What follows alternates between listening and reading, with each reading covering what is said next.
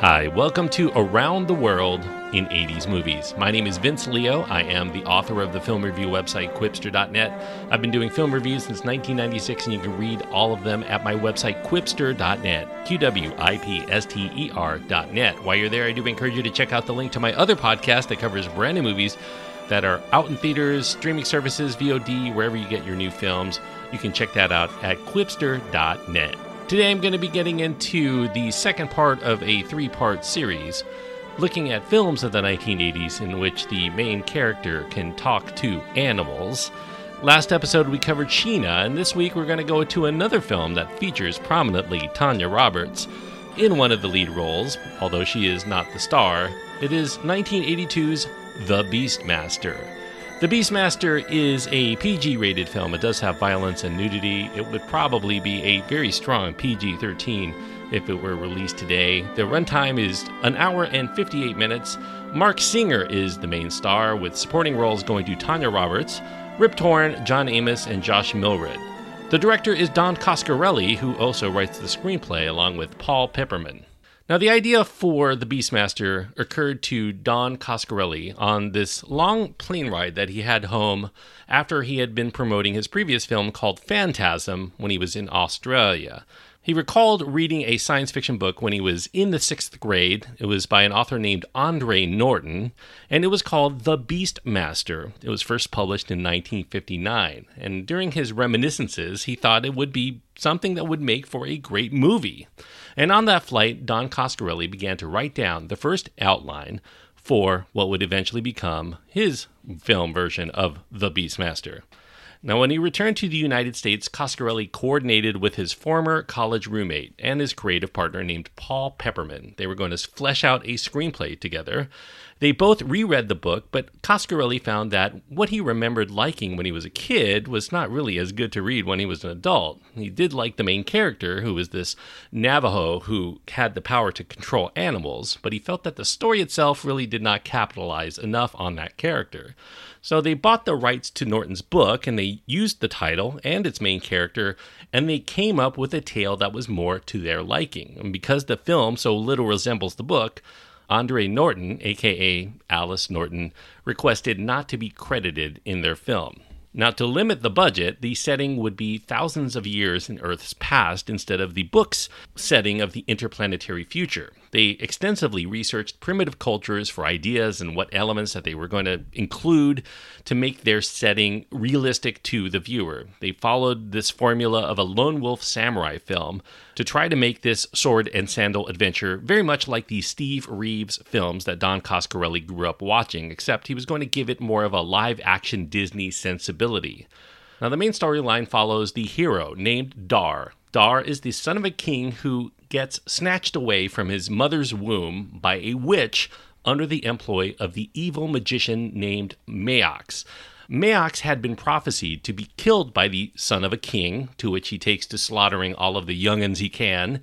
The intended infanticide is thwarted by a goodly peasant who raises Dar as his own son and harnesses the boy's skill in fighting and farming. Dar soon discovers this uncanny ability to communicate telepathically with whatever animals that reside nearby. After this, Dar's village gets decimated by the evil forces known as the Jun Horde, in cahoots with Maox. Out for revenge, Dar enlists some newfound animal friends in the form of a panther, an eagle, and 2 ferret thieves to bring down Maox before he slaughters any more innocent children. Also joining Dar is a slave girl named Kiri, a valiant warrior named Seth, and the son of the imprisoned king, Tal. Much more to the story than that, but I won't go into any elaborate spoilers. Now, you would think that the $40 million in international success for the very low budget, $500,000 budget for Phantasm would attract offers from major studios, but Coscarelli and Pepperman, all they received in the interim were low-budget movies from no-name studios, more of the same, basically. If The Beastmaster was ever going to get made, they were going to have to learn how to hustle in Hollywood, which for guys in their 20s with no real connections seemed very daunting at the time. Their first pitch that they made was with Walt Disney Productions.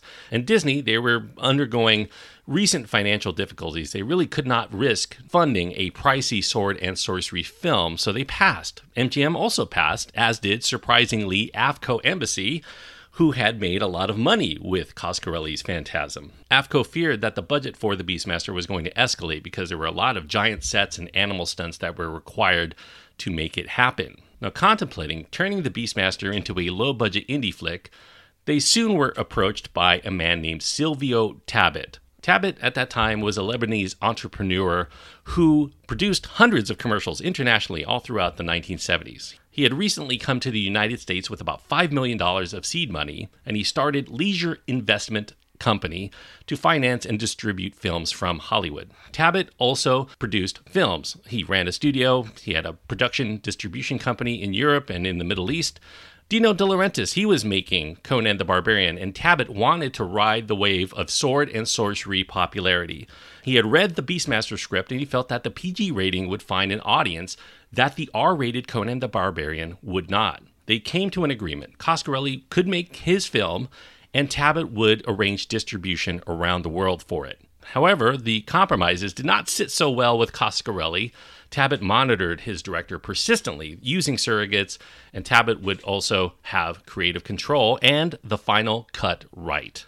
With the help of private investment companies and loans secured from European financial institutions, Tabet received funding in 1980 for about $25 million to produce 4 films, and the first was going to be The Beastmaster.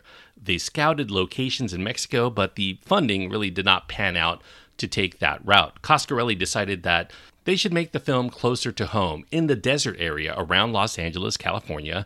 There were additional scenes that they could shoot in Valley of Fire State Park in Nevada and in parts of Arizona. An abandoned toy company warehouse 15 miles outside of Hollywood was procured and redesigned to supply the production offices as well as the sets, the interior space that they needed to do indoor shoots. Nikita Natz was brought in to handle the Beastmaster's richly detailed conceptual designs, bringing to life the eerie nature of the bird warriors, the zombie-like death guards, and the dastardly appearance of the Jun priests and witches. They brought in production designer Conrad Angone to see what could be achieved with a limited budget, concocting all kinds of new weapons and props for this lost era of civilization. Angone really was a student of archaeology and of ancient civilizations. He drew from a lot of influences, American Indian, Aztec, Etruscan, and many other eras to design this unique world of the Beastmaster. Storyboarding was very useful in getting the look and the flow of the film right, but changes did need to be made due to the style of its eventual cinematographer, John Alcott, who was the person who worked very famously with Stanley Kubrick. He earned an Oscar for Barry Lyndon just a few years before, and then he went on to shoot The Shining. Alcott here took the gig because he was interested in breaking into American productions. He wanted to use this as the opportunity to relocate his family and get his new start in Hollywood.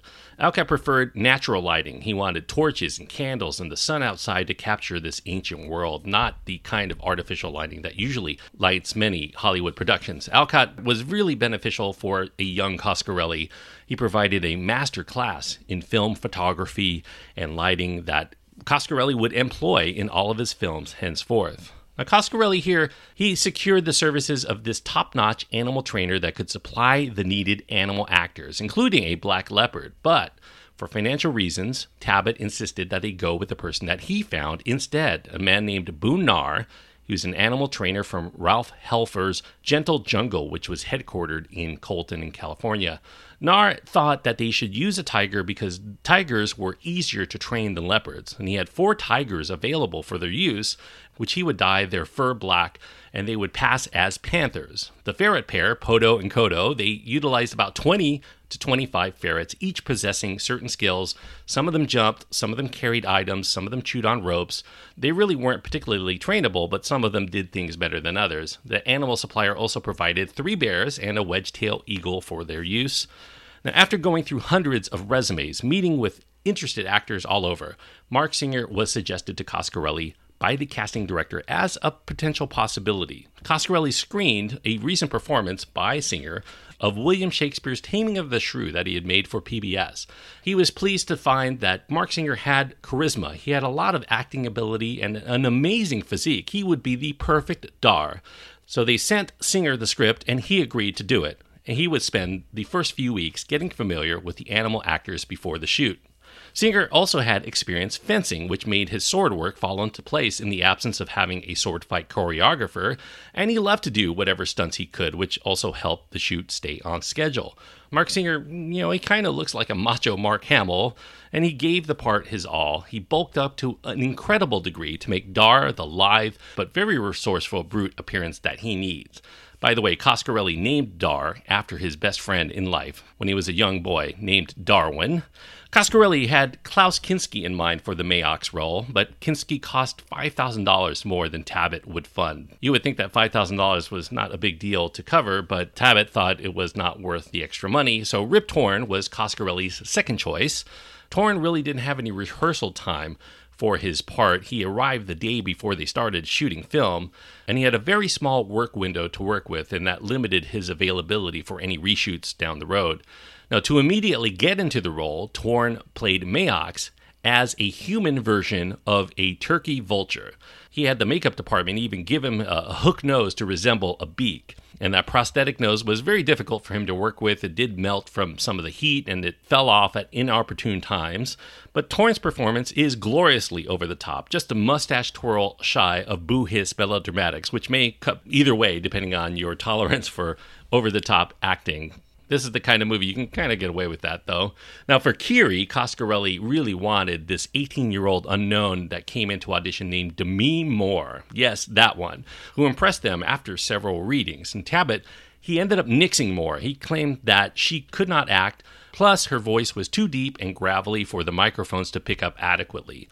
But Tabbitt grew smitten with another woman who came into audition, former Charlie's Angels star Tanya Roberts. Tabbitt insisted that Coscarelli cast her instead. Coscarelli found Roberts very nice and very easy to work with. She was willing to do whatever it took for the part, including performing some of the stunts. And Roberts is beautiful. However, she lacked a compelling character to inhabit, and she ends up getting memorable only as eye candy. Now, in early scripts, Kiri, which was then called Lara, had been intended to die in the finale, but Tabbitt insisted that she survive. He really liked Roberts, and if there were any further movies down the road, he wanted to use her if possible. One actor that came in who was also an unknown, Coscarelli ended up passing on, was Lawrence Turode, a.k.a. Mr. T. He auditioned for the role of Seth, and Coscarelli found him adequate for the part. He was a very nice guy, despite his intimidating appearance, but he felt that he really needed an actor with more gravitas and the semblance of wisdom, and he preferred John Amos, who he had admired greatly for many years. Coscarelli never regretted choosing Amos, but he does admit that the marketability for the Beastmaster would have probably skyrocketed after Mr. T's star-making turn a few months before in Rocky III. Nevertheless, John Amos did have a very good sense of humor, and he made working on the set very fun for everyone around him. For the production, a 70-foot pyramid was erected around this small hill and a nearby town on stilts that was intended to be burned to the ground. They rented a 3,000-acre parcel in Simi Valley that was owned by the Union Oil Company. The winter shoot approached freezing levels. It was unbearably cold for the actors, especially because they were only wearing loincloths for a good part of it, and retakes proved very common. The actors shivered uncontrollably at times, especially during the introductory nude waterfall scene introducing Kiri. Maybe not coincidentally, Simi happens to be the Chumash Indian word for the clouds that are formed by the strong winds that are in that area. And the crew found out just how strong those winds were. The gusts often leveled the sets to the ground, and they had to rebuild them constantly. Now, a late hire to the film, makeup effects man Bill Munns. He had experience with tight schedules and low-budget films like The Boogans and Swamp Thing, and Munns dove in immediately because the other makeup talent that they had hired could not produce despite expending a very large chunk of the makeup budget to that date. Munns created a lot of nifty inventions. He had the finger ring that flips open to reveal a moving eyeball. He also created the eerie 7-foot-tall bird warriors using tall actors that were provided by a local talent agency. But because of limited time, he only had 4 full body suits available for the shoot, so the other actors only wore heads while draping their wings over their bodies. Because of the lack of time, some of the makeup work does end up getting a bit iffy. Mayock's hook nose does make him look more like the Muppets Gonzo than he does a human, and he inexplicably does sport a tin grin.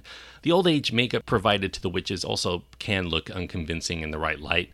The score here by Lee Holdridge is quite solid, and many fans have loved that score over the years. But for me, there are times when I am recalling the theme song to the old Battlestar Galactica TV show. There are definitely some of the same patterns to the compositions there. Now, with 20 times the budget of Phantasm, Coscarelli found keeping the cast and large production crew motivated even more of a challenge. In his lower budget films, everyone worked really closely together. They wanted to produce the best picture that they could, and they were always contacting each other. However, on a large production like this, a lot of the crew that was there were only there for a paycheck, and they were really not that invested in the film's overall quality. They just wanted to make sure that they did their piece. So Coscarelli found it uncomfortable having to bark orders like a drill sergeant to try to get them to do exactly what he wanted in an efficient manner. Pepperman, his assistant, also experienced challenges. In the lower budget films, he could freely experiment with whatever that they wanted to do.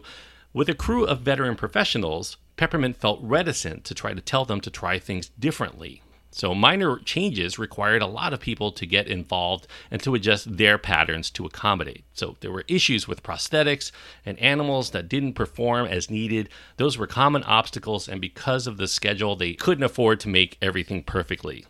Coscarelli and Pepperman found the making of Beastmaster a bit of a disillusioning experience. There was a lot of creative meddling by Tabbitt and a lot of the people that he hired on board to keep tabs on them. Now, Tabbitt held the purse strings, and he used those. He asserted control of the production, and he rewrote even some of the dialogue on the fly, whether it was by himself or with another uncredited writer that he had hired to deliver something much more to his liking. He even threatened to fire Coscarelli and many others from the film if they weren't going to do things his way, even if his way was not exactly the best way. And Tabbitt had a habit of using Coscarelli's office when he was on the set, and he once left a memo behind that had a list of other directors and their asking prices. Very intimidating to Coscarelli at the time. And that intimidation was so pervasive, it really got into his mind that he barely slept during his time when he was directing The Beastmaster. Coscarelli grew ill. He suffered from pneumonia for weeks, and just when it became clear that the director was indeed on his way out, John Alcott, he protested to Tabbitt. He threatened to walk away if Coscarelli was not at the helm of this picture. So Tabbitt backed off, at least until he called up his director and he brought him in. He told him that the way that he was putting action scenes together was just no good, and he was going to bring in another director to help steady the ship with the stunts and the fighting. So in anticipation of this new person to come help with those scenes, the shoot shut down entirely for a full day so that this unofficial second unit director could be brought in. And that director was stunt coordinator Charles Bale, Chuck Bale. He went into a screening room to watch all of the dailies to get up to speed. And Bale, he seemed a nice enough fellow. He wanted to help out, but Coscarelli felt so humiliated by the move that the next day of shooting, he walked up to Bale and he quit. But Bale did not want this to happen. He immediately took Coscarelli aside, and he encouraged him very strongly to stay on. And during that conversation, Bale asserted that he believed in Coscarelli. He was only there to help. He would stay completely out of his way if he wanted, but it was a good gig for him, and it was a good gig for both of them. And feeling reassured, Coscarelli stayed on, and it would actually be beneficial for Coscarelli. He learned a lot from Chuck Bale, especially on stunt work and horses. Bale brought in a lot of professional stuntmen, and he made the action scenes very realistic and dramatically compelling. And the stuntmen went all out for Bale, to the point where ambulances actually needed to be at the shoot because of the number of serious injuries and the remoteness of the location. People were getting hurt all of the time with the incredible stunts that they were doing. Mark Singer also liked Bale coming in. He credits Bale for his understanding of how to give his role, the Dar role, the nuance necessary to keep him from being just beefcake on display. Singer had really grown frustrated by the lack of clear direction he was getting from Coscarelli because his character was not discussed with him enough to know what he should be doing from scene to scene. But that was because Coscarelli was also intimidated by Mark Singer. Singer embarrassed the director on a couple of occasions in front of the cast and crew, and he had a tendency of getting really physical about that intimidation. Now, after the shoot, Coscarelli began to edit his film, and that's when Silvio Tabet came by to talk to him. Now, Tabet had Final Cut rights, so he suggested that they should edit together all of the footage so that Tabet could make suggestions on the spot instead of Coscarelli seeing his work change later without any explanation. So Coscarelli thought this idea was very sensible, and things went actually quite fine until the final week of editing, and Tabet told Coscarelli he was no longer needed. And that's when Coscarelli absolutely blew up. In fact, he had to be staved off from a physical altercation by the cooler heads around him. He took his complaints up with the Directors Guild, and the DGA reinstated Coscarelli in the editing room. But Tabet didn't actually have to implement any of the suggestions that he made. Tabet actually received advice from other people, including a colleague, that the film seemed too fast and it needed to be paced longer. So Tabet, based on this advice, he had his editor go through the entire film again and lengthen every single shot, and that altered the pacing and timing of the film that Coscarelli had set so meticulously in the editing room. When it was all edited together, Tabet shopped around about a 20-minute reel to potential distributors, and he found a purchaser with David Begelman. He was then president of MGM. Unfortunately, Begelman left MGM soon after making this deal, and that left the Beastmaster's fate uncertain, with a rudderless studio unable to market it effectively. But despite the marketing problems, the Beastmaster broke about even at the box office. It debuted at number 4 in its first week of wide release, and it garnered about $14 million in the United States. International money, though, would secure it as a financially successful effort in the end. But still, it was a disappointment to Coscarelli and MGM. They wanted it to be much more of a blockbuster. But that's not the end of the story, because when it hit video rentals, it found near universal appeal, and a lot of rewatches, word of mouth caught on. Men enjoyed the action and the explosions of the film.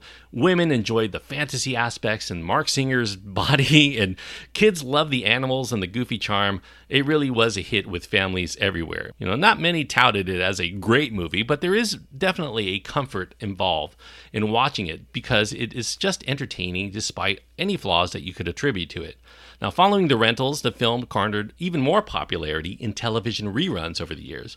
Ted Turner, who owned a sizable share of MGM, and the Beastmaster would become a staple of his cable channel, TBS, where it would appear very often. HBO had many, many showings as well. It became a joke, actually, in comedy circles that HBO stood for, "Hey, Beastmaster's on." Billy Crystal and Dennis Miller often get credit for breaking that joke to the public. Not to be outdone, fans would also say that TBS stood for The Beastmaster Station. Now, after the film's release, Coscarelli was courted by Dino De Laurentiis, the one that Tabet was trying to emulate by producing The Beastmaster. De Laurentiis called Coscarelli to come in and step in as director 3 months prior to the start of shooting for Conan the Barbarian sequel, Conan the Destroyer. And Coscarelli declined the offer because he felt that the script was absolutely terrible. He told De Laurentiis he would do the film if he could rewrite that script and bring along Paul Pepperman to help produce. But De Laurentiis did not receive his suggestion well, and he ended up getting mad and taking the offer off the table altogether. After this, Coscarelli sought to get back into making low-budget films again. He wanted to do the best movies that he could, and he wanted to do them his way instead of letting some producer or some studio exec butcher what he was trying to put up on the screen. And Pepperman, he would leave the filmmaking industry altogether after making The Beastmaster. Even for Coscarelli's future endeavors, he was done with the filmmaking business. And over the years, Tabet has admitted that he and Coscarelli did have strong differences, but he considers him a talented director. He would be happy to work with him again, especially now that they are older and wiser, although it never really came to pass. Despite the fact that The Beastmaster did continue as a franchise, it was followed by Beastmaster 2 Through the Portal of Time in 1991. That was directed and co-written by Silvio Tabet, by the way. And then in 1999, there was a made-for-television flick called Beastmaster 3, The Eye of Braxis. Both films, by the way, feature Mark Singer in the title role. It was also made into a television series reboot in 1999.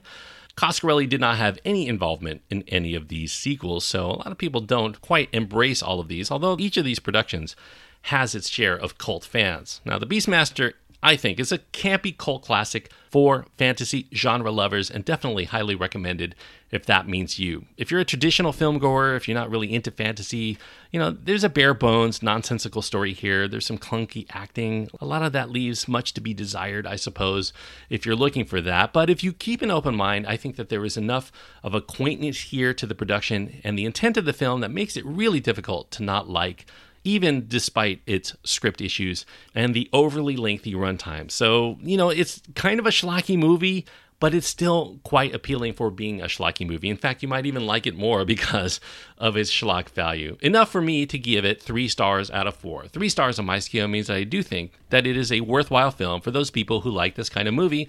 If you're into action, adventure, fantasy films, I think definitely you should put this on your to-watch list if you have not seen it already. If you've seen it before, and if you're a genre fan, you've probably seen it 100 times by now. It's one of those movies that has incredible rewatchability, which is why it was always on TBS and HBO, and people watched it over and over and over again. So The Beastmaster, definitely a fun fantasy film, worth getting 3 stars out of 4 from me. Thanks so much for listening. If you have your own thoughts on The Beastmaster that you want to impart, you can write to me. You can find my contact information at my website. That's at quipster.net, QWIPSTER.net. I will continue kind of in the spirit of this because I have that third film from the 1980s in which a character can communicate with animals, part of the hero. An adventure film. This one is kind of a little bit more serious than The Beastmaster and Sheena were. From 1984, I'm talking about Greystoke. Greystoke, The Legend of Tarzan, Lord of the Apes, as it was called, in full at the time. Based, of course, on Tarzan, which kind of is the archetype by which all of these other films I'm talking about emulated to a large degree. So for next week, check out Greystoke from 1984 if you want to keep up with all of the movies as I review them. But until then, thank you so much for listening, for subscribing, and joining me on this trip around the world in 80s movies.